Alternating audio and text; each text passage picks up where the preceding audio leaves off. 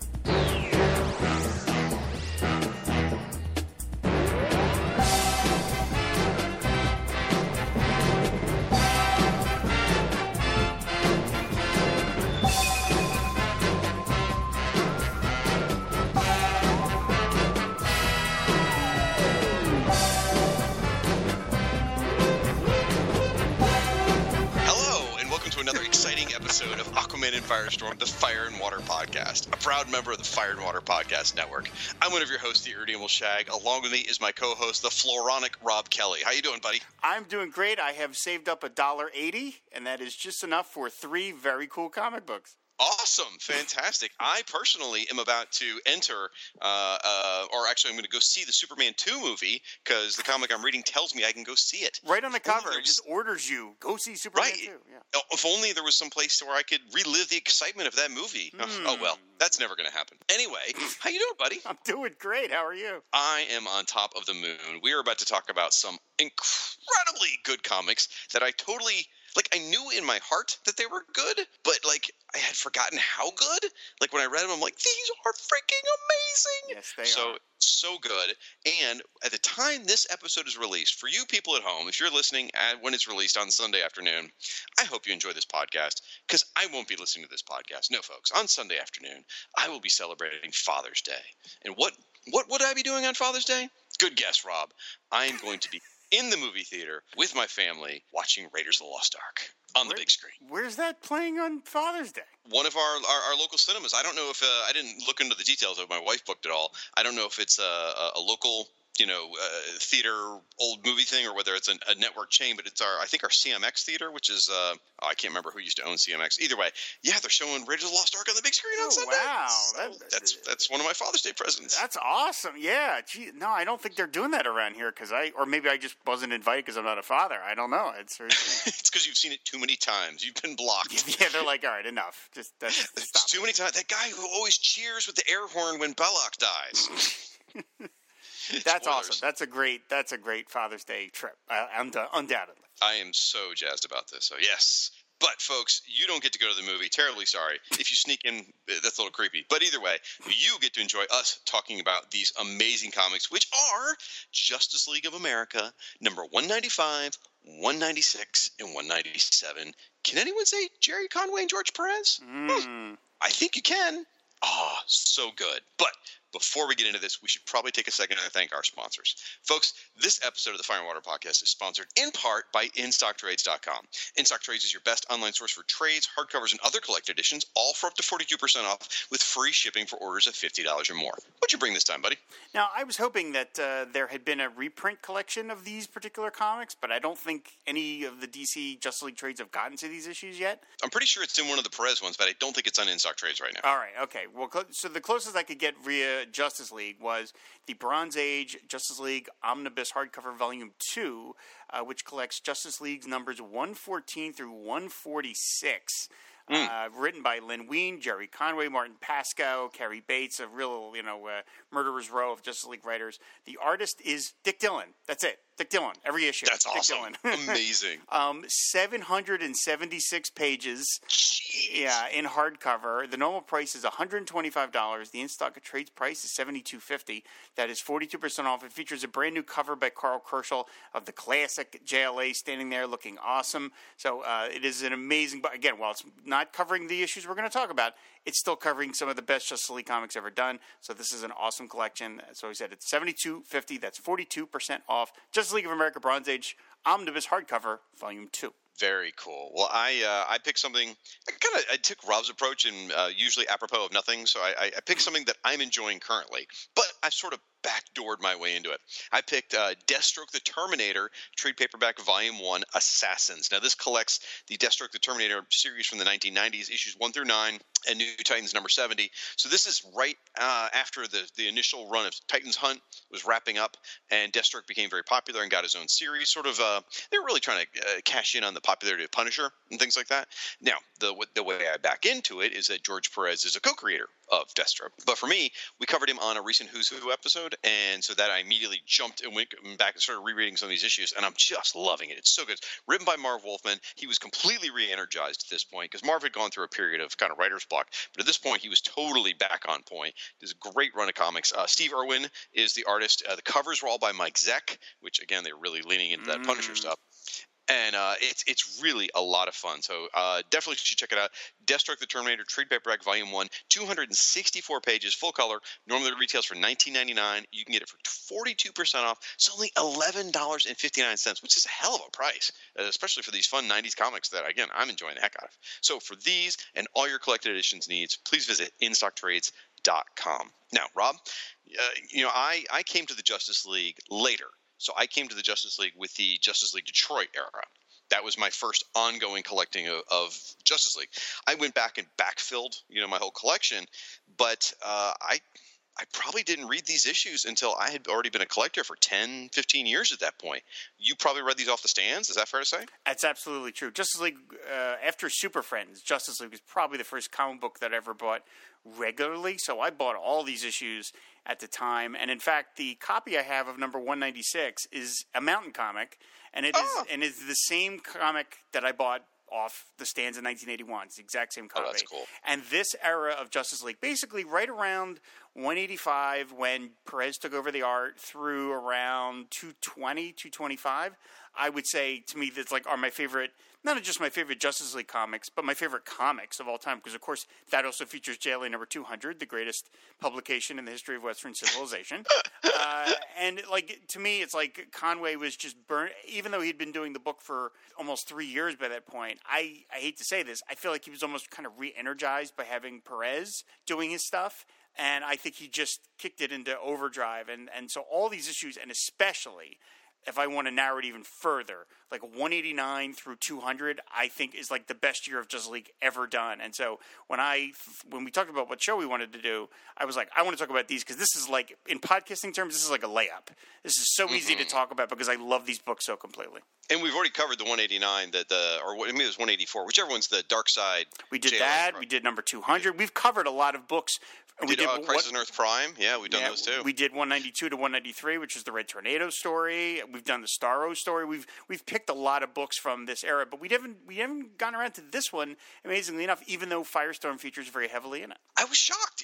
When you suggested doing it, I started reading. I'm like, oh, this will be fun. And then I was like, oh, no, we've done this before. And I went back and looked. I'm like, in 8 years of podcasting, how have we never done this story? That's crazy. Yep. Now, I'm curious because, again, I came to this later. Sometimes in life, we don't know. We don't realize how good we've got it at a certain time. So did you realize back in 1981 that you were sort of living in a golden age of the JLA? Did you be like, oh, my gosh, this is the best JLA ever? Or was it just, oh, it's the new issue? I think I was more that. Because you didn't get the sense of how long things last. I was so thrilled that Perez was doing it and inked by John Beatty, who I think is one of his best inkers, unsung inkers of George Perez. I certainly knew JLA number 200 was really something special. But then Perez was already off the book. That was his final issue. Right. So yeah, I mean, I wish it had. He really only did the book for basically a year and change, and then it moved over to Don Heck, and then there was some good stuff there. And there was, of course, the Crisis on Earth Prime story that we the one with the All-Star Squadron that we've covered, which was really good. But no, I was just remember thinking, boy, these are really great comics. But I always thought all comics were great at that point. I was stunned going back and reading this. First of all, the art, obviously, Perez was just so much at the top of his game. Yep. I mean, this stuff is stunning. You talk about the inking. We'll get into that when we get into the individual issues, because you've got different art, slightly different art on each issue, because you've got different inkers and then some other stuff going on. But you look at what Perez is turning out here, and then you look across the street, if you will. He was also doing New Teen Titans at the same time. He, in fact, the same months these published, New Teen Titans number 12 through 14 came out. Amazing. Which are the issues like the Clash of the Titans issues, and where the Doom Patrol comes back, which are classic issues, or as Rob would say, classic issues that everyone remembers. And yet he was doing both of these at the same time. I mean, that's insane, that workload he must have been doing. Unless he was working ahead and banking stuff somehow. I don't know. That's like a Kirby-esque workload. And I mean, it's not even like not only is he doing 2 books, he's doing 2 books with dozens of characters. Right. Yeah. At the level of detail he performs. I mean, he doesn't do anything half-ass either. Nope. Bam. Now, I read these and I know your favorite thing in the world is digital comics, reading them in panel-by-panel mode. I know you love that. But I did. And it just – because, when you read the page, it's like, wow, that was great. But when you read it just one panel at a time, you're like – look at all the crap Perez shoved into this panel. This is amazing. On a page that has 8 panels, each one of them is practically a piece of art that would have been worthy of a splash page by itself.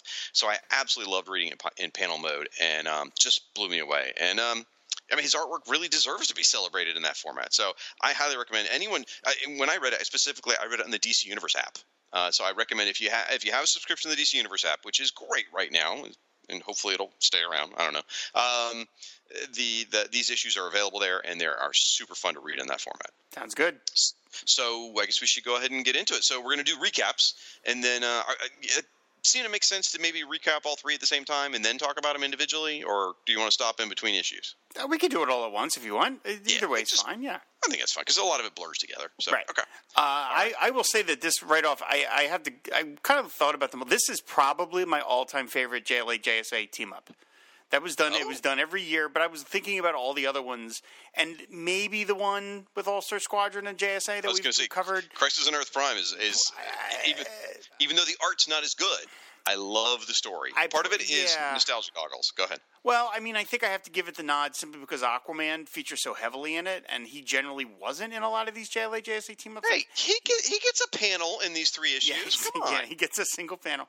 And it does have the All-Star Squadron, and, of course, there are 2 issues of that crossover drawn by Jerry Ordway, which is fantastic. But so I think I'd maybe give that one the slight nod, but in terms of this is the second favorite. I love this team up, this 3-issue storyline so completely. So yeah, as we talked about, it starts in Justice League of America number 195, which was on sale July 9th, 1981. The story is called Targets on 2 Worlds by Jerry Conway, George Perez, and John Beatty. We'll talk about the cover, first of all, by Perez, which is like a poster-type cover of all the villains, of the members of the Secret Society of Supervillains, standing in front of a kind of image bank, and they are crossing off members of the JLA and the JSA as they have presumably been defeated. So we see on this cover, you've got Cheetah, Ragdoll, Signal Man, The Mist, The Monocle, Killer Frost, Brainwave, Psycho Pirate, and Floronic Man. Not exactly heavy hitters, but we'll get to that in a moment. And we see, according to this, that they've already defeated Hawkman, Flash, Atom Batman, and presumably Black Canary, with Superman, Hourman, Wonder Woman, Firestorm, and Johnny Thunder. That one will be easy, left to go. So what do you think of this cover? And it's Killer Frost crossing people off, which is great because, I mean, as a Firestorm fan, this cover speaks to me especially because Killer Frost is so – I mean, she is square in the middle. Yep. She's obviously got a place of prominence. She's the one Xing everyone off. Oh, it's so good. It is a gorgeous cover. It's also at sort of almost a 1960s Batman bad guy hideout angle. Mm-hmm. It's got the 45-degree angle because, it's wonky at the bad guy's place. And I think it's gorgeous. And, of course, it's illustrated beautifully and stunning. But, at this point, when I first read this issue, I don't know that I had ever seen Ragdoll. I don't think I'd ever seen Signal Men, and I doubt I had seen The Mist. Now, I had seen Braidwave and in like the All-Star Comics, the Super Squad stuff, Right. and Cheetah. But actually, I probably hadn't seen Floronic Man either. So a lot of this is like, who are these guys? Which and because it's Perez drawing them, it's like, I want to know more. You know, we often joke when we do Who's Who about Perez designs a costume and it looks great and no one can draw it afterwards. Well, Signal Man's kind of the reverse. Someone designed a completely ridiculous costume, but under Perez's pencils, it looks really cool. I'm going to talk about that. There's a segment that I'm going to get to that speaks to that very thing. So, yeah, so the story is Targos on Two Worlds. It's by Jerry Conway, George Perez, John Beatty. I mentioned Ben Oda, Carl Gafford doing the colors, and the editor is Len Wein. We find various supervillains, the Monocle, the Signal Man, and the Cheetah, being approached by other supervillains, Killer Frost, and some mysterious shadowed figure, about joining the Secret Society of Supervillains. Open enrollment day. The creepy Flash villain Ragdoll is rescued from a botched bank robbery by the Monocle and the Psycho Pirate, and Killer Frost, the Cheetah, and Signal Man drag Jason Woodrue, a.k.a. the Floronic Man, a.k.a. the Plant Master, into their scheme as well. We find yet another villain, the Mist, and how he deals with some former accomplices who have done him wrong, basically by murdering them. The Mist may be a pretty goofy villain, but he's hardcore. The Earth 1 villains meet up with another villain, Brainwave, and he teleports them all to Earth 2, where they meet up with the other bad guys and meet their leader, the Ultra Humanite. He explains to them his cockamamie theory that is that if you remove certain heroes from each of the two worlds, it will throw the cosmic balance out of whack, causing the permanent removal of all the heroes from one of the worlds. Meanwhile, the JLA and the JSA are having their annual get-together at the Satellite, with the Atom telling bad jokes, Firestorm hitting on Power Girl, can't blame a guy for trying, and Batman happy to see his quasi-daughter, the Huntress. All the JLA are attendants, even former members like Green Arrow, which, how can we miss you if you won't leave? Anyway, after all the heroes clear out, Black Canary's left behind on monitor duty. So lost in her reveries, she doesn't notice that the Mist has sneaked onto the Satellite, where he sucker punches her, knocking her out. The Monocle and the Cheetah get the drop on the Earth to Hawkman and Wonder Woman, respectively, and all three heroes are kidnapped and taken to the Secret Society of Supervillains headquarters as per the plan. We find that the Ultra Humanite has been lying about this part of the plan. He knows full well which Earth will be de-heroized, to be continued. De-heroized a word? No, I just made that up. Okay. All right, well, I'll take us from here, at least for the next issue. Justice League of America, number 196, on the shelves, August 9th, 1981. Talking about the cover, you've got Ultra Humanite. He is standing triumphant over the prone bodies of Superman of Earth 2, Our Man, Jay Garrick the Flash, Batman of Earth 1, the Atom of Earth 1, Johnny Thunder, and Firestorm. So what do you think of this cover? I love it. I absolutely love it. I remember specifically where I was, the newsstand I bought this on, and seeing this on the stand, and I could not have been more excited. And the copy I have is beaten to hell, but I would never trade it in for a million years because it has been with me all of these years. And this is the Mountain comic, you said, right? This is the Mountain comic. Okay, yep. I literally remember what newsstand I was at when I saw this. And not only that, it's an amazing cover. Just seeing all the JLAers unconscious. Perez was great at that. He was great at all the heroes fallen kind of thing. And then you've got Ultra Humanite looking like he's about to, just against like sucker punch Superman. Oh, yeah. And by the way, I should have mentioned it's Perez and Giordano. I should have said that. Yeah. And the cover copy is It's War Between the Secret Society of Supervillains and the Justice League of America, featuring the All-Star Justice Society. And guess who comes out the winner? That's a lot of cover copy. But I don't mind. It almost doesn't feel crowded because it's all sectioned at the top third. And, Ultra Humanite just looks like he's going to do a Savage 8 beating on Superman of Earth 2. It looks like it's going to be rough. So, yeah, super fun cover. Now, one thing I guess we'll talk about this later in the commentary, but one thing I did notice is the colorists, or maybe it's Perez in the inking, have changed Our Man's hood. Instead of being yellow with black patches, sort of like Batman's cowl is blue with black patches, they've made his cowl all black, which is an interesting look, and I think it looks pretty cool. Yes, I do too. Yep. All right, so the story is Countdown to Crisis by Jerry Conway, George Perez, and Romeo Tanghal. So different inker on this one. Let's see. And all three issues do look amazing, but for me, my money, this particular issue is the standout one of the three because of the inking. But we'll talk more about that later. So we're continuing from last issue. We have the Secret Society of Supervillains pulling off their plot to kidnap specific members of the JLA and JSA, having already captured Wonder Woman of Earth 1, Hawkman of Earth 2, and Black Canary of Earth both. They're all placed in glass tubes. You're supposed to laugh at my Earth both, but anyway, thanks for that. They're all placed in these glass tubes that are sort of like Bacta-tanks, but without any liquid. And they're there until the other heroes needed for the plan can also be kidnapped. The next hero on the list is Hawkman. I'm sorry, I misread that. The next hero on the list is Hourman, and we find him being attacked by the Psycho Pirate out in public in Hourman's civilian identity of Rex Tyler. The Psycho Pirate projects his emotions onto a giant movie screen, trying to use them on Hourman, and his sequence is wonderfully executed by George Perez, of course. And then the pirate finally gets the drop on Hourman and takes him back to the base. Cut to Earth 1, where we find the Dark Knight detective on patrol. He's attacked by the Signal Man, who turns the citizens of Gotham against him, using Batman's only weakness: he can't hurt innocent citizens. The same fate befalls Jay Garrick the Flash by Ragdoll, but before going down, Jay proves he is an ultimate badass. Then the Atom on Earth 1 is bested by the Floronic Man, and Ray Palmer's downfall is a heavy dose of pollen. Interestingly enough, I have the same weakness as Ray. Later, Brainwave outthinks Johnny Thunder, which really shouldn't be that hard, but Brainwave did it especially in a cool way, and we'll talk about that in a bit. And Superman of Earth 2 is defeated by a team of gorillas, Ultra Humanite himself, and an aerosol can of kryptonite. And most importantly to me, we have a great scene with Firestorm. It starts off as all good Firestorm stories begin, with Ronnie Raymond and Professor Stein's evening being horribly interrupted and frustrated on both their parts. One atomic fusion later, Firestorm is battling Killer Frost, and Frost also outsmarts the Nuclear Man by bringing down the roof on top of his head. Back at the bad guy lair on Earth 2, all the heroes are then placed into Ultra Humanite's machine, and it spins faster and faster until it finally disappears into limbo. To be continued. And my personal thanks to Rob for letting me borrow and chop up and cut apart the summary he wrote. So thank you for that. Well done. Well done. And then we got Book 3, which is JLA 197, which was on sale September 10th, 1981. The story is Crisis in Limbo by, of course, Jerry Conway, George Perez, Keith Pollard doing some of the pencils, and Romeo Tango, and then Ben Oda, Carl Gafford, and Len Wein. Continued from last issue, of course, we watched the Secret Society of Supervillains gloat as they transport the kidnapped members of the JLA and the JSA into another dimension. After the heroes disappear, the desired-for effect happens, and both worlds experience a worldwide but momentary reality shift. Another reason why it would be absolutely horrifying and terrifying to live on either of these worlds, since stuff like this seems to happen every couple of days. Anyway, the Ultra Humanite checks his figures, and presto, the heroes of Earth 2 are gone.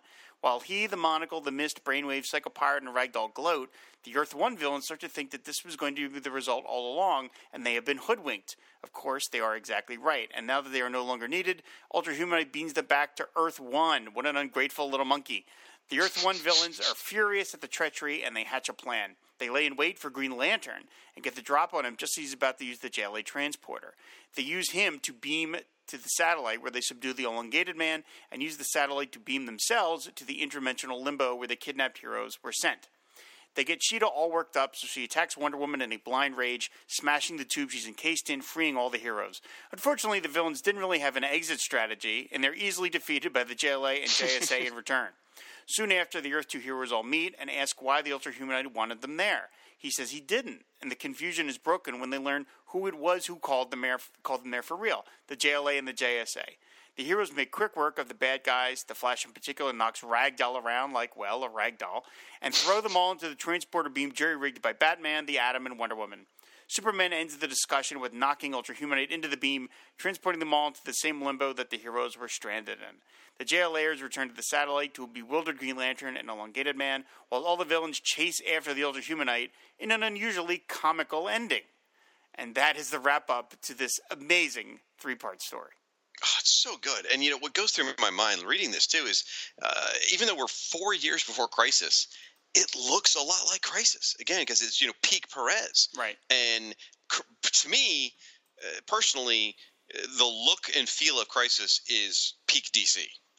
To me, that is what the DC universe will always look like, is how it looked like in Crisis. And I realize a lot of people say I'm an old fogey, I need to move on. Well, tough, that's me.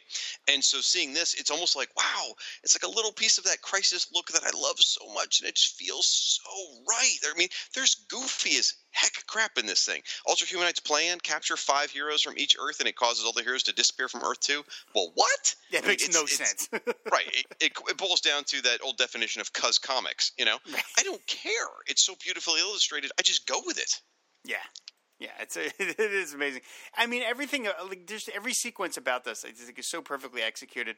I love the opening. I mean, we hinted at this at the top of the show, but like the lineup that Jerry Conway uses for the Secret Society supervillains, Killer Frost aside, this is really like a B and C level team. I mean, actually, I'm going to make you think about this.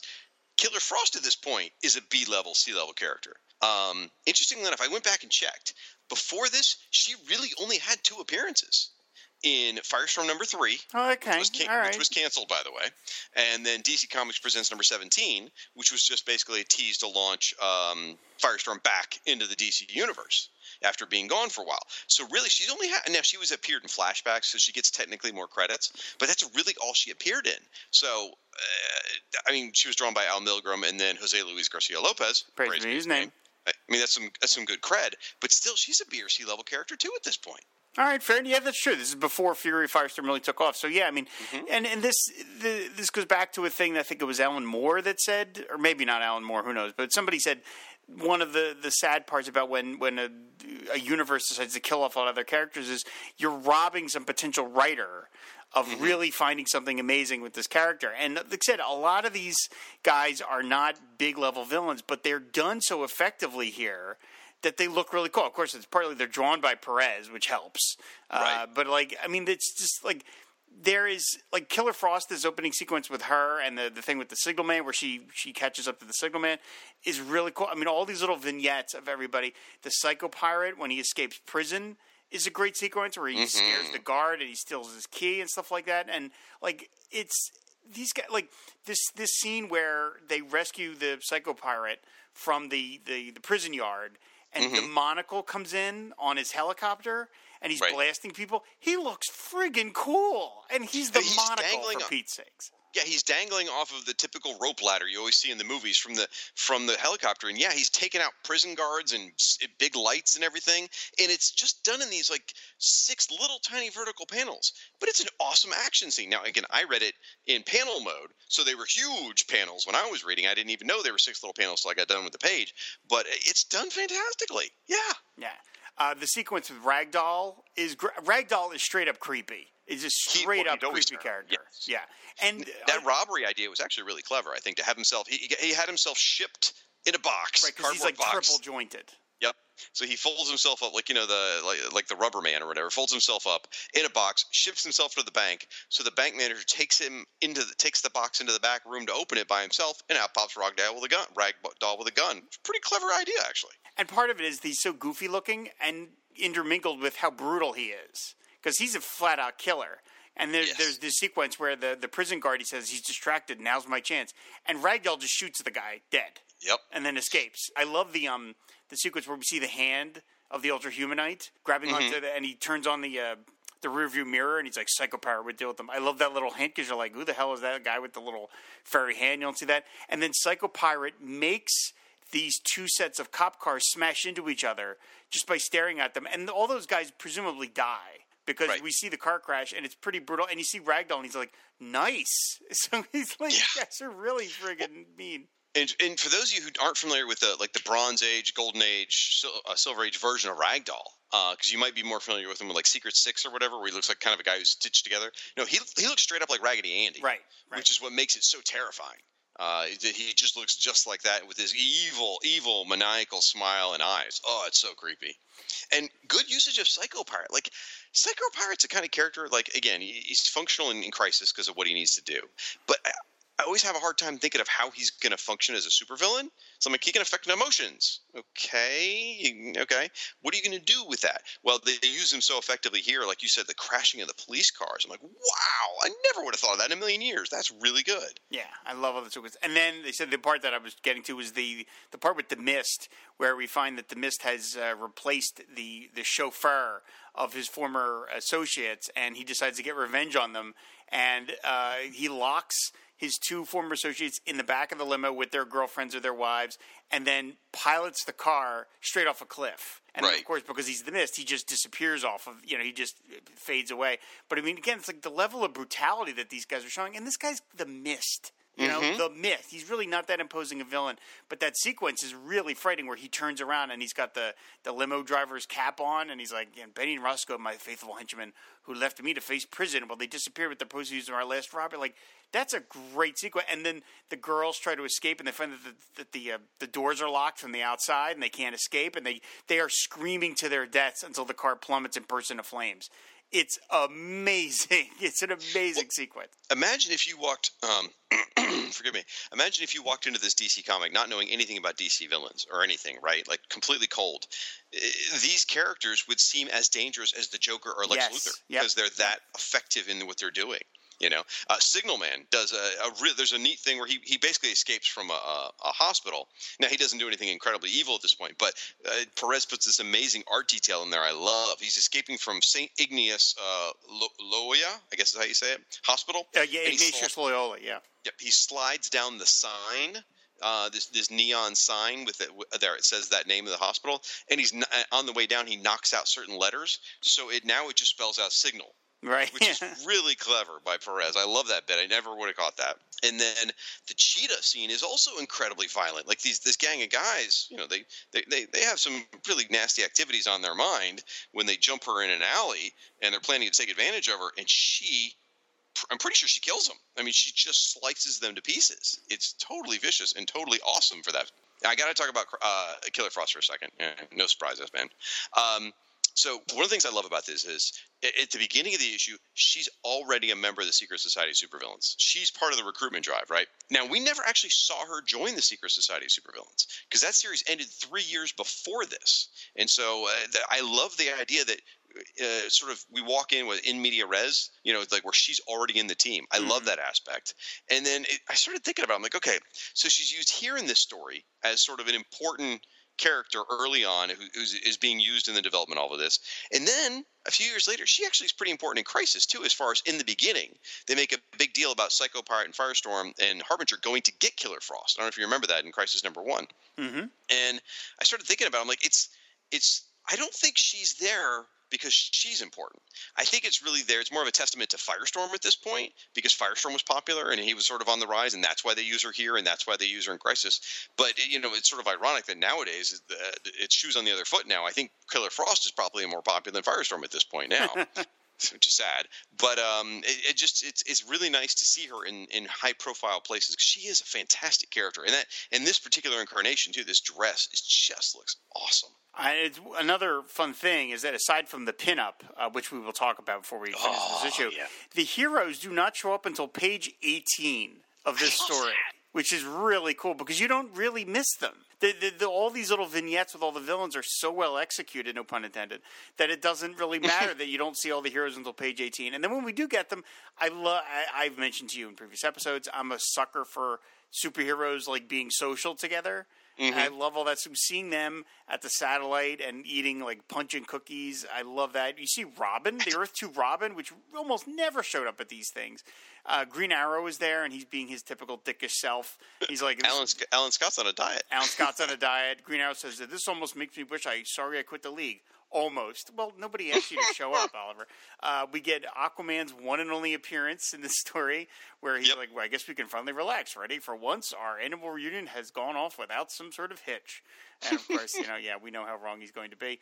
But that's like it's really cool that it's 18 pages into this, like, 22-page comic, and you're not annoyed by that you don't get the heroes until the very, very end of the book. I love it, and I don't know how often that was done in comics back then, where you got the antagonist being the star of the issue, basically, you know.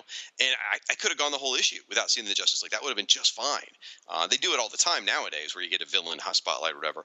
But I thought it was really strange and wonderful. And that panel with Batman and Huntress, when you finally see the JLA, is so touching because, you know, her dad had just died recently, and so her emotions are running high, and seeing the other Batman, what she calls Uncle Bruce, I think, or something like that, is so touching. And again, I was reading it panel by panel mode, so that panel was the full size of a page at least, and it was just like all the emotion in there, and it just really got it, because even Robin looks sort of like straight faced because like maybe he's having a hard time seeing Batman after losing his partner. I love that Power Girl snubs Firestorm because if you remember the previous JLA JSA crossover was the New the Gods. one.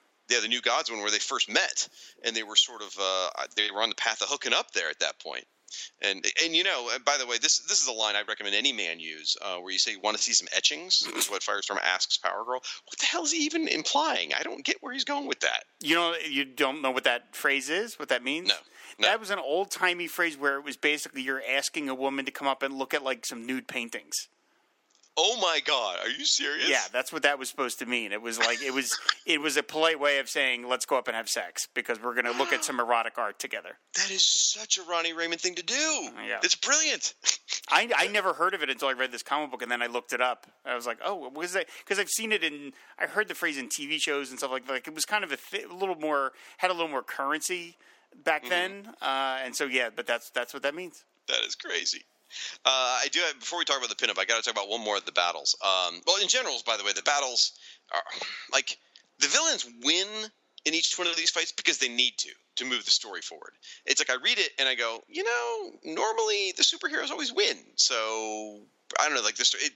It feels a little like they let the villains win, sort of thing, from a writing perspective, because you're so used to seeing the heroes win. But in real life, it's just as likely the bad guys would win. Either way, the Wonder Woman battle with Cheetah really stood out to me. Wonder Woman's flying around on the outside of her invisible jet, swinging her lasso, and swings at Cheetah and misses and ends up lassoing the top of the Washington Monument.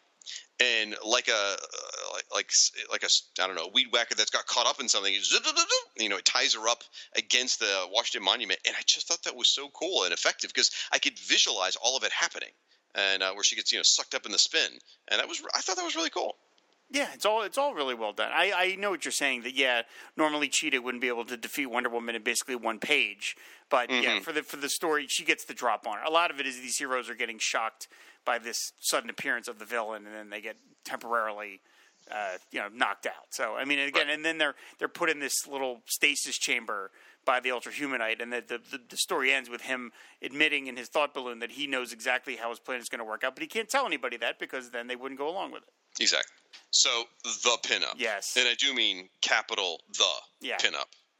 Wow. This is the first issue of the DC line with the 60-cent price tag, and they were big on giving you extra pages. That was like their selling point. It was like, yeah, you're paying more, but you're getting more pages.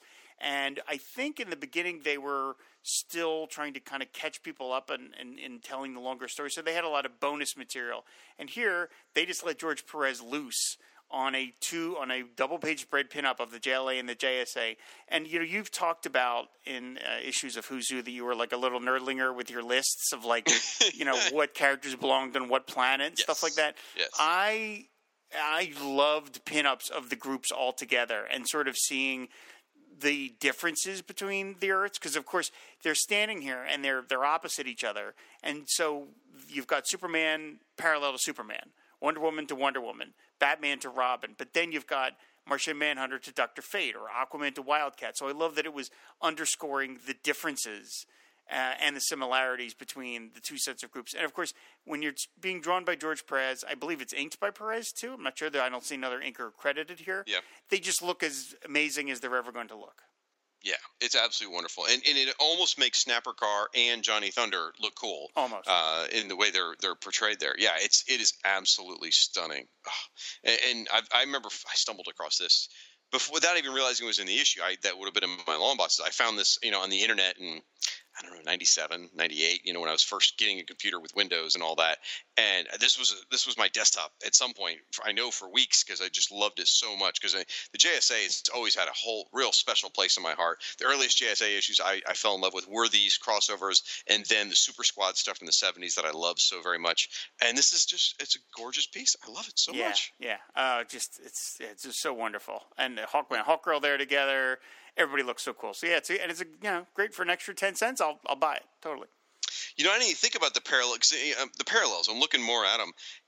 Firestorm with Star Spangled Kid is actually kind of and the Atom. Both the Atom and Star Spangled Kid are there and it sort of makes sense because, Adam is atomic at this point, at least from Earth 2, and Star Spangled Kid was the young guy in the JSA at this point. Mm-hmm. And so, that sort of fits with Firestorm. I like that. Yeah, it's great. It's a beautiful, beautiful image. So that's 195.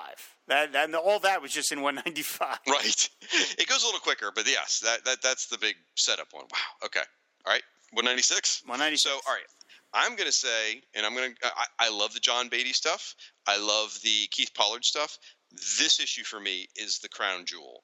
I think Romeo Tanghal is, you mentioned you like John Beatty, and I love John Beatty as an inker. I mean, Secret Wars is some of my favorite stuff ever, and he's the inker on that. But for me, Romeo Tanghal is the inker for George Perez at this point. I just think every single panel, the detail work is so incredibly illustrated. That's just for me. Yeah, and all three of these look really great. Romeo Tanghal did a lot of Teen Titans and stuff, so he was good with Perez. I love the recap. We have like a little one-panel recap of explaining what the plan is.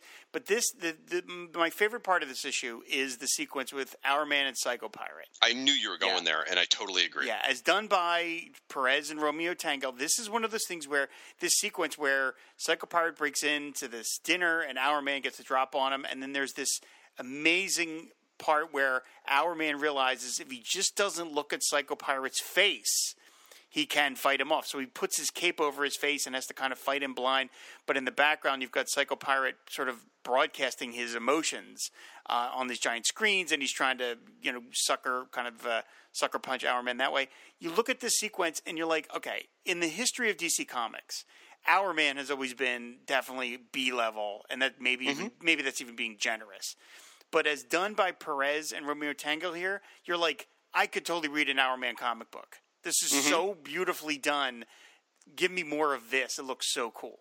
Well, I think the highlight of it is, I know that you talked about the panel, but I don't think you described it enough to detail, where Psycho Pirate's face is everywhere.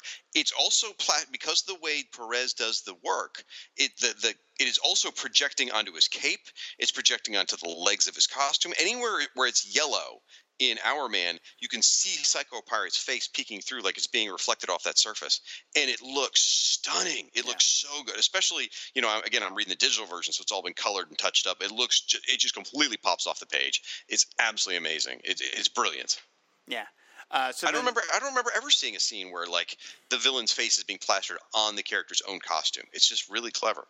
Yeah. So in regard to that scene too, by the way, what Psycho Pirate makes everybody fall asleep. So my question for you, on the emotional spectrum, or maybe even what Jeff Johns did with the different rings of the emotional spectrum for the Green Lantern stuff, where does sleepy fall as an emotion? I don't remember exactly. Let's just move on. Yes. Don't look too close. Yeah, the Batman sequence is great. The opening panel with Batman, where he's swinging through the Gotham cityscape, and all the buildings are curved. Fisheye lens. Kind of fisheye lens thing looks absolutely amazing. The Signal Man smashes Batman into the glass, and then he has the Gothamites turn on Batman. And I love that. That's a great idea that Batman can't fight back because these people are innocent. And so he just gets ganged up on by like 20 people as he slowly gets dragged down. Again, another great sequence. Now, by 1985, Batman wouldn't do that. He'd beat the crap out of the people. Yes, he would. At this point, he's the policeman's friend, and that is exactly the way to take him down. Yeah. The Flash Ragdoll sequence, again. Oh, my gosh. Can I talk about this one? Go right ahead. Oh, my gosh. This is the one that blew me away the most, actually, in this issue. Because Jay Garrick comes in, and I love, by the way, you probably didn't even notice this. In all of your recaps, in all of your discussions, I love how you don't even say of Earth 1 or Earth 2. You just say the Flash. Mm-hmm. And, the person at home may be confused, but it's in your mind, it's so crystal clear, and I just love that. I think it's adorable. That's why I always say Jay Garrick or Earth 2. But it's so embedded in you. I could describe this comic to you without you seeing the issues. You know what I was talking about. You know it so well. Mm-hmm. So Jay is there fighting the Ragdoll. The Ragdoll's hiding in one of those exhaust ports on a ship or whatever. And Jay just freaking buzzes his arm right through it and smashes it to pieces. And then he flies down into the cargo hold using his super hand speed stuff. I mean, Jay was a total kick-ass guy at this point. He's just amazing because I always see Jay as the elder statesman. Nowadays, ever since the 80s, that's pretty much Jay is always the old guy who's still got it going. Here, he's not in his prime. He's a little older, but they don't even mention his age other than the Gray Temples. He's just kicking ass. Yep. I thought this was awesome. Yeah, it's a great. Yeah, him slicing that whatever that exhaust port looks really cool. Oh It my looks gosh, really it's amazing. so cool. So It looks like friggin' dangerous. yeah, right. It does. Yeah, absolutely. So the sequence with Adam and Floronic Man again is really good. I mean, it looks just beautifully done by Perez and Tango, and Adam gets all the pollen, and that knocks him out. And then the sequence with Johnny Thunder is pretty good. Before you leave Floronic Man, I got a question. So I had to look it up. This is before Alan Moore stole Floronic Man. Right. So I shouldn't say never. I read them, but it's been 25 years probably. When Floronic Man appeared in the earlier Justice League issues, like 160 something, I want to say, or whatever. Something like that. Was he like this? Like, is because he's still sort of creepy and distant from humanity. He's still he's not an Alan Moore type character yet, but you can see the germ of it there, where he's got some creepy dialogue. He's very much a part of the human race. A part meaning not part of, but separate from the human race. Was he already like this, or is this Conway leaning into that? I think this is Conway leaning into it, from what I remember. I remember him being more of a standard supervillain, but here he is kind of like an outcast from society, and when we meet him in the first segment, he's hiding. He's got like a fake skin because he wants to hide what he actually looks like. So yeah, I think this is again. This feels like Conway went through all these characters and sort of just found interesting angles for them all in a way that nobody really considered. Like again, I mentioned he makes the monocle seem cool. I mean, that's pretty amazing. Jeff Johns is famous for doing the same thing with villains, but he would have turned this into a 2-issue arc for each one of the villains. Floronic Man would have had 2 issues leading up to this one encounter, just trying to explain his backstory and how different he is than we expected him to be. And that's a dig at Jeff Johns. Sorry, I'm still smarting from Doomsday Clock. Go ahead. So anyway, the sequence with Johnny Thunder is really good, where actually Brainwave uses his illusion powers to fool Johnny Thunder. Not that that's hard, but he tricks Johnny Thunder into thinking that the Thunderbolt has been captured in a little bottle, but it turns out that it's actually an illusion. And we see that Brainwave himself is actually an illusion, of course, because the big, strong, strapping guy version is not what he really looks like. He really looks like a Dr. Savannah type guy, but he uses his mind powers to conjure up a more sort of heroic-looking image. And then, of course, we get to your favorite sequence and probably in the whole thing. Well, it is, but I want to talk about Brainwave one more time. I love that villain, the superhero, kind of Kirby-looking version of Brainwave. And that was all in the All-Star Comics Super Squad run. Right. And it's such a great concept, and it's conveyed all here so simply in just an image or two. They don't spend a lot of time dwelling on it. It's like, illusion powers, get it. He's a little dweeby guy. And that villain, the super heroic version of it, just looks so cool. And to later go on and adopt it for Brainwave Jr. was brilliant. It's just great usage all the way around. Yes. So the Firestorm scene opens with Ronnie and Doreen, his girlfriend, high school girlfriend, at his parents' house or at his dad's house, and his dad's not home. So what's about to go down with these teenagers unsupervised. It's not a good scene. In some regards, it's probably best that he got out of there. They're going to play video games, right? I'm sure that's exactly what they're going to do on the couch by themselves. Okay. That's exactly what I did in high school. Yeah. So, talking about. As usual, things go awry for Ronnie the Professor, which is always the best way to have a Firestorm story. Ronnie's, night with Doreen gets interrupted. Professor Stein is eating this fancy food called fettuccine Alfredo, something, new to New York at this point, probably. And of course, I love this bit where it's like, Ronald, I hope you realize that was the first decent meal I've had in months. Is this important? And he goes, is Killer Moth important? My boy, I will say no more. I was like, oh, that's fantastic. I love it. Because they can't waste a lot of time like they do in Fury of Firestorm, where Ronnie and the Professor bicker for, pages at a time. They got to get it out of the way in one panel, which works really well. I think you just said, is Killer Moth important? Oh, did I? Oh, I said Killer Moth. I may have. Because the answer to that would be no. Don't say that. Stella would be heartbroken. Are you kidding? She's not listening to this. So that's probably true. So yes, the battle with Killer Frost is great. I mean, Frost has set a trap. Firestorm keeps thinking that Frost is missing her. She keeps shooting past him, but really, reality is she is freezing the ceiling so that it will collapse on Firestorm, and she wins the day out there. It's great. It's only 2.5 pages, or maybe 3 if you look at it that way.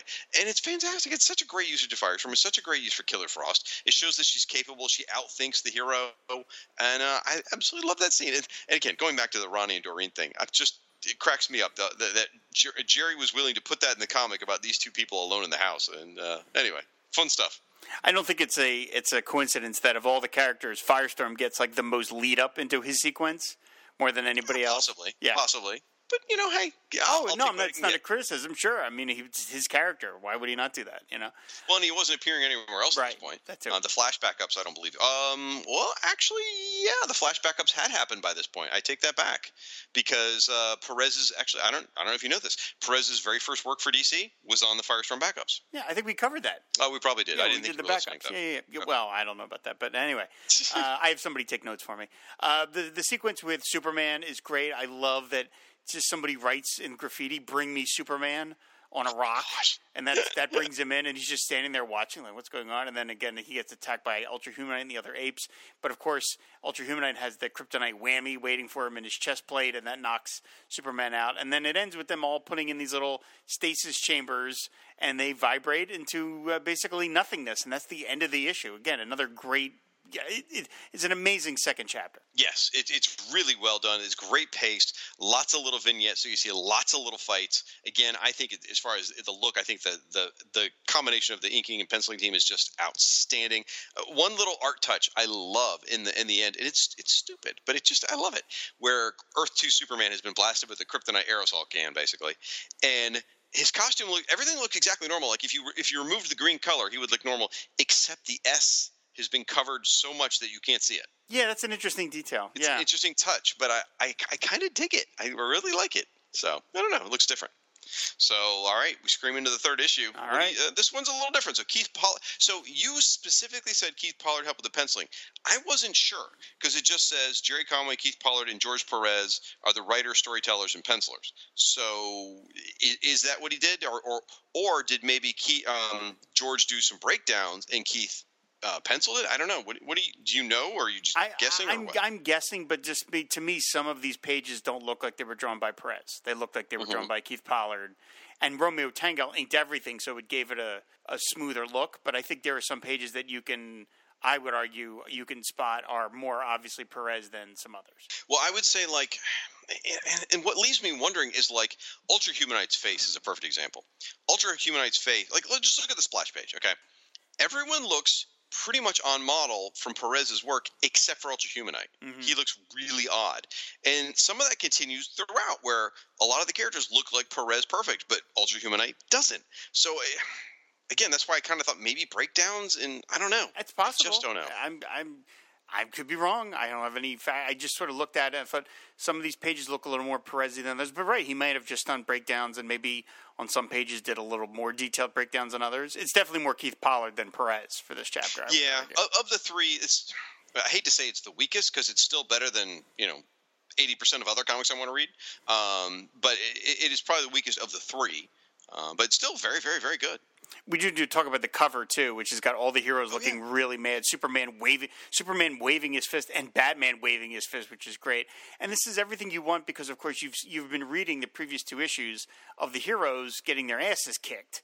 So now you're into the third chapter. You're like, oh yeah, this is what I want. I want to see the bad guys better get their asses handed to them by the JLAers and JSAers. So that's a great sequence. As I said, I like this double page sequence of the Ultra Humanite saying, okay, everybody's getting disappeared. There's another great recap where we get a little curve panels, meaning flashbacks. We see everybody's, they talk about Firestorm gets defeated by Killer Frost, Cheetah and Wonder Woman, Monaco and Hawkman, the whole bit.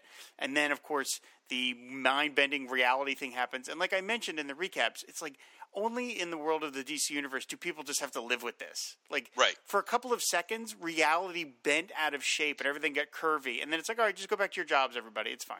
Well, it's sort of like, in our world nowadays, we have to deal with some ridiculous, whichever side you're on, some ridiculous news cycle because the president has said something on Twitter.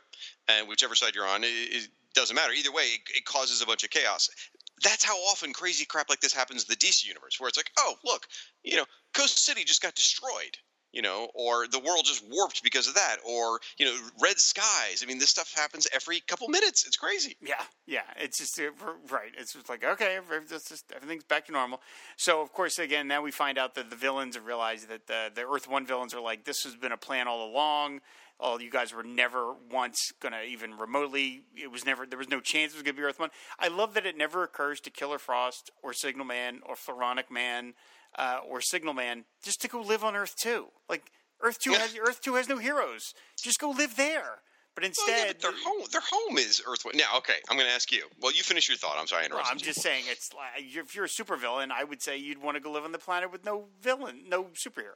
You know, they don't explore that enough. Like, did this change so that there were never heroes on Earth 2? Or there just aren't any anymore? I mean, did Huntress, I guess, just vanished is what happened? You know, that kind of... It was like Thanos. They just snapped them and they were gone. Yeah. Could be, okay. But you have to interpret that yourself. So, Rob, of the third part of the story, who is the hero of this story, of issue 3, or segment 3? Who's the hero? Yeah, who's the protagonist of this issue? I'm not... I guess I'm not sure what you're asking. You seem like you want a particular answer. What are you looking for? I do. The hero or the protagonist of the third part of the story throughout the entire issue is Killer Frost. She does do a lot, yeah. She is the main character of this entire issue. If you really look at it from starting with page 6 and going on till almost the end of the book, she is she's who you're following. It's her story. She's leading the villains. She's telling the villains to do this and to do that and to fix things to try and make everything right again. Now, she's doing it for selfish reasons, but she's the protagonist. She comes up with the plan. That's true. Mm-hmm. Yeah. So I think it's a fantastic spotlight for her, and I think this actually helped her popularity quite a bit. I like that when she's laying on the ground and Signalman reaches out to pick her up, and she encases his hand, but she's like, keep your hand to yourself, Signalman, or lose it. And his face, and he's like, "Oh, okay, a little bit touchy," and then she storms off, and then she's the one who's like, "I just must get revenge." Well, there was something in the first part too. I want to say where someone called her beautiful or something like that, and she because she hates men. That's her shtick at this point, and so she got on somebody's case in the first one too. Probably the most disturbing thing in this issue is Brainwave, where he goes and essentially kidnaps this female actress and makes her fall in love with him, and you don't really want to think about what maybe he did. It's pretty It's horrible if you stop and really think about it. I do like the sequence of the villain stealing the frozen Green Lantern and using him as their transport. I like that. That's how the JLA satellites work. You can just literally have like a frozen Green Lantern-sicle, and it'll work, and they can beam them up to the satellite. And of course, and then they blast Elongated Man in 2 seconds, and they take over. And I love that after they blast Elongated Man, Cheetah is like, "Let me kill him. He's one of them." And Killer Frost is like, "I sympathize, Cheetah. All men deserve death or worse, but we are here for another purpose." Like, whoa, okay. Very disturbing. Very disturbing. Yeah, since we're talking about Killer Frost, and I got to say, go back to page 7 real quick, which is the page where she freezes Signalman's hand. Look at the top right-hand panel. And she looks like she's made of ice there. I mean, they did such an exceptional job with the colors and the highlights and just that line across the face and the light bouncing off of it. She looks like she's made of ice. That is so cool. She's going to break into Let It Go at any moment. She just might. So I love what happens here when they go to the other world, and Cheetah is the one who saves the day. Essentially what they call the powerless one, although I've never thought of her as powerless. But she's the one who jumps on the centrifugal spinny thing and puts a stop to it just because she's so pissed at Wonder Woman. That's really cool. I like how they have to gin her up, too. Killer Frost is like, "She can succeed where we have failed. Cheetah, Wonder Woman, your mortal enemy is in one of those tubes. Will you let her escape your wrath, or will you have revenge?" I love that. They talk her into it, and then Cheetah eventually does it, smashes it, and then they break them open. And then I love that it's Signalman and Jason Woodrue that are like, "There's one aspect to your plan you haven't really explained. Once we free the heroes, what do we do now?" And then, of course, there's that one giant panel where they just get all their asses kicked by the heroes. And I love, because there are more heroes than there are villains, they double up. And there's this great sequence where Johnny Thunder has got his arms wrapped around Signalman, and Hawkman is just punching the living crap out of him. He's pulling his costume towards, like he's got a fistful of costume and then slugging him with the other one. Oh my gosh, it's so good. There's also, in my copy, there's the NBC Superstar Saturday POW ad, which we talked about in the Saturday morning episode. But that's a great... So the way they were teeing up Cheetah reminds me a lot about you when I'm trying to fill dead air, and I just go, "There's no Earth 2 Aquaman." That's true. And then suddenly you're off on a rant. And it works. It works every time. I'm too stupid. Well, there wasn't one. Yeah. So Stop it. So anyway, so then there's the big sequence at the end on Earth 2 where all the supervillains have been rounded up and they think that it's Ultrahumanite is the one that did it. And it is, you mentioned the thing with Brainwave where he has basically subjugated this actress. He actually literally brings her with him. Yes, and he as has his slave on her knees, which is like horrible, absolutely horrible. Oh my god! And then again, when they're all like, "Hey, Ultrahumanite, why'd you call this meeting?" And he's like, "I didn't call the meeting." And they go to villain by villain, and they're like, "What? No." And they're all like, "No." Even Brainwave goes, "I've got better things to do." Miss, no. And they're all like, "No." And then finally, you've got Firestorm with the lie. You did the line. It was, "I cannot tell a lie, ape face. It was us." And then there's this big full-page shot of all of our heroes. And even in this moment, even Batman doesn't want the fight to end quickly. Batman's like, "Please don't come quietly." I know. That is like such a crazy line for him. Now, I have to ask you, because do you have the physical comic in front of you right now? Yes. Okay. I'm reading digital, so I don't know. But do you have to flip the page to get to the splash page of the heroes there, or is it a right-facing page? It's I'm sorry. I have scans in front of me. I didn't have the actual comic, so yeah, I don't know. Because there's a real power to having, and it's one of the things that's unique to comic books, which is the power of having to flip the page and then getting a kapow moment. And this is a real kapow moment. And again, if anyone's got their physical copy at home they're looking at, let me know, because again, I'm looking at the digital version, where you hear, "I cannot tell a lie, ape face," and it's off panel. You're like, "Who's saying that?" And just the flip, and you get that sense when you're flipping digital. You're like, "Oh wow!" And yeah, that is such a great panel of all the Justice League right there, and they have they're gleefully ready to kick ass. Yeah. Superman punches Ultrahumanite in kind of what looks like in the crotch. Which is probably immensely painful. Our Man figures out a good way to take out Psychopart by hitting him kind of reverse, hitting him while looking the other direction. Backstroke, yeah. Black Canary blasts the mists where he's like, even his head is pounding and stuff like that. Meanwhile, I love that he's keeping them all distracted. Meanwhile, you've got Batman, Wonder Woman, and the Atom working on this tube. And Firestorm is like, "Hey, isn't that the Gizmo Killer Frost described? The one that she said transport us into limo?" And Wonder Woman is like, "Keep it down." And she's literally doing the shh thing as the plan. And of course, Firestorm, because he's not paying attention, almost gets sucked into the beam himself as it shoots up right in front of him, which I think is a nice detail.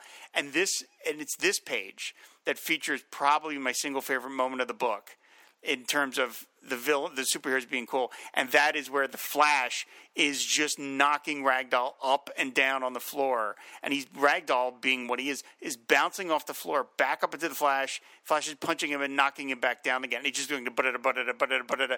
It's a boxing bag, sort of thing. Yeah. Oh my gosh, I love it. And so they blast them all into the beam. We got to go back and talk about Firestorm. All right, so this is the only thing that bothers me about the crossover, and has bothered me actually since I read it, which was, I don't know, whatever I said 20 years ago. Since the first time I read it, this has always bothered me, is that the Justice League is here. They're kicking all the ass, right? Firestorm's job is to float in the air Indian style and do nothing. He says, "I'm keeping an eye on them bats just like we planned." You've got, sorry, Superman and everyone else, you have the single most powerful member of the Justice League who has the power, basically wish fulfillment power, to create anything. And yet you've got folks, out there like Our Man or Johnny Thunder, who are, pretty much minor guys compared to what Firestorm can accomplish. And it's just like, why didn't you just have Firestorm put them all on a block of concrete or something, or a block of Promethium or something? Just having him float there always bothered me. And yet it was written by Firestorm's creator, so you can't, he's not like if there's any writer that can be excused for not using Firestorm's potential, it's his creator. It's not like it's somebody else that doesn't like him and giving him short shrift. Well, it's interesting. It's almost like it doesn't make sense in a battle perspective. However, if you're going to sideline him, making him Indian style to it just totally sells home how relaxed he is actually pretty funny. Mm-hmm. If you're going to say, yeah, the hero's not doing anything, and literally show him basically benched in such a way by Indian style, makes it pretty darn good. Yeah, and then so Our Man pulls Psychopirate's cape up over his face and throws him into the teleportation beam. Johnny Thunder actually gets something done and knocks Brainwave into the thing, which then knocks into the monocle. And so they do two birds with one stone. And then, of course, Ultrahumanite is, "You won't take me without a struggle. I still have super knowledge." And Superman's like, "Yeah, whatever." Bam! And just knocks Ultrahumanite into the thing. And not only they don't just turn the machine off. Batman rips the wires out. Yeah. That's pretty brutal. Yeah. And then the final page is on Earth 1, and all our JLAers have reconnoitered back up with Green Lantern and Elongated Man, and they talk about, both the Cheetah and Sigma and the other villains. A court will have to decide punishment for their crimes, but in the meantime, they won't be bothering anybody for a long while. And they're all in limbo, chasing after the Ultra-Humanite, in almost like it's a mad world style, where it's got this, you can hear the Benny Hill music. It's an amazingly lighthearted final panel for these three issues. Right. And they never revisit how these guys get out. I mean, they don't need to because it's villains. That's how it works. They get out.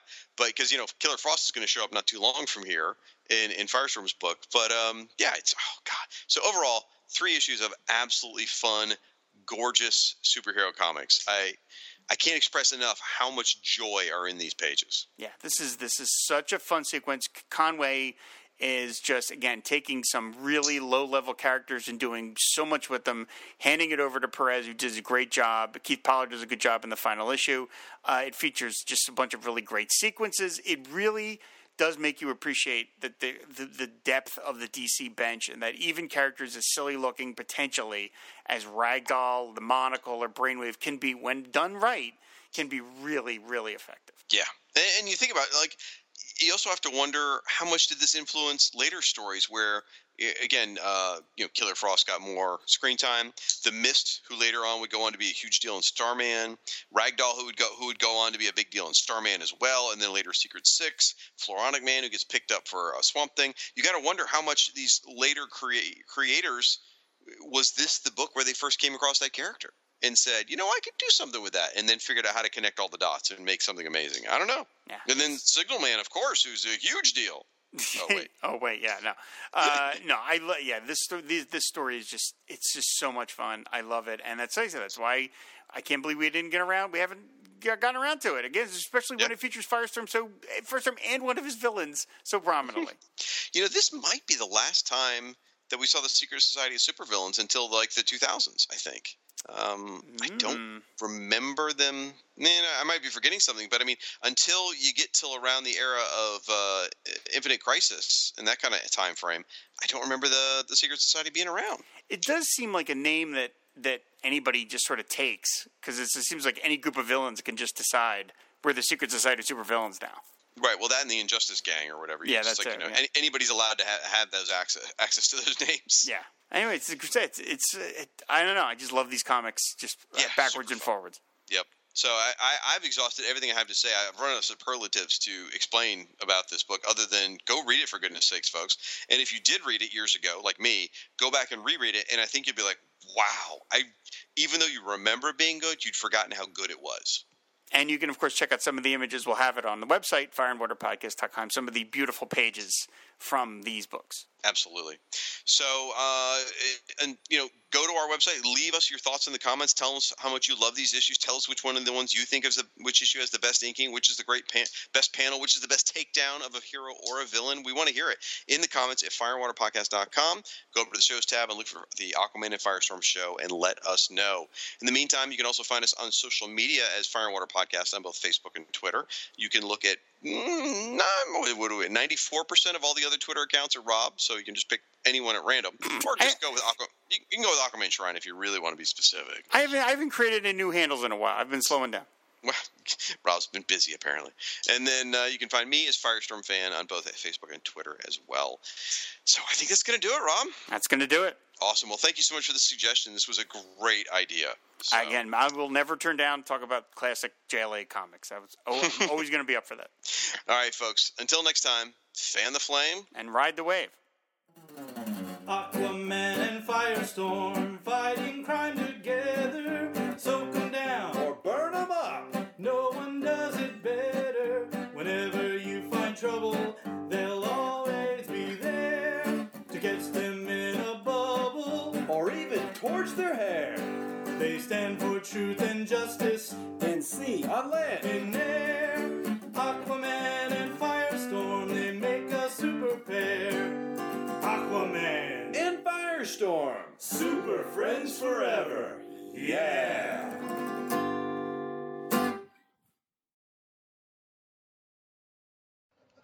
Would you like to come up and see my etchings? That has been recognized as a sexual come-on for so long that in the 1930s, James Thurber drew a New Yorker cartoon in which a man says to his date, "You wait here and I'll bring the etchings down."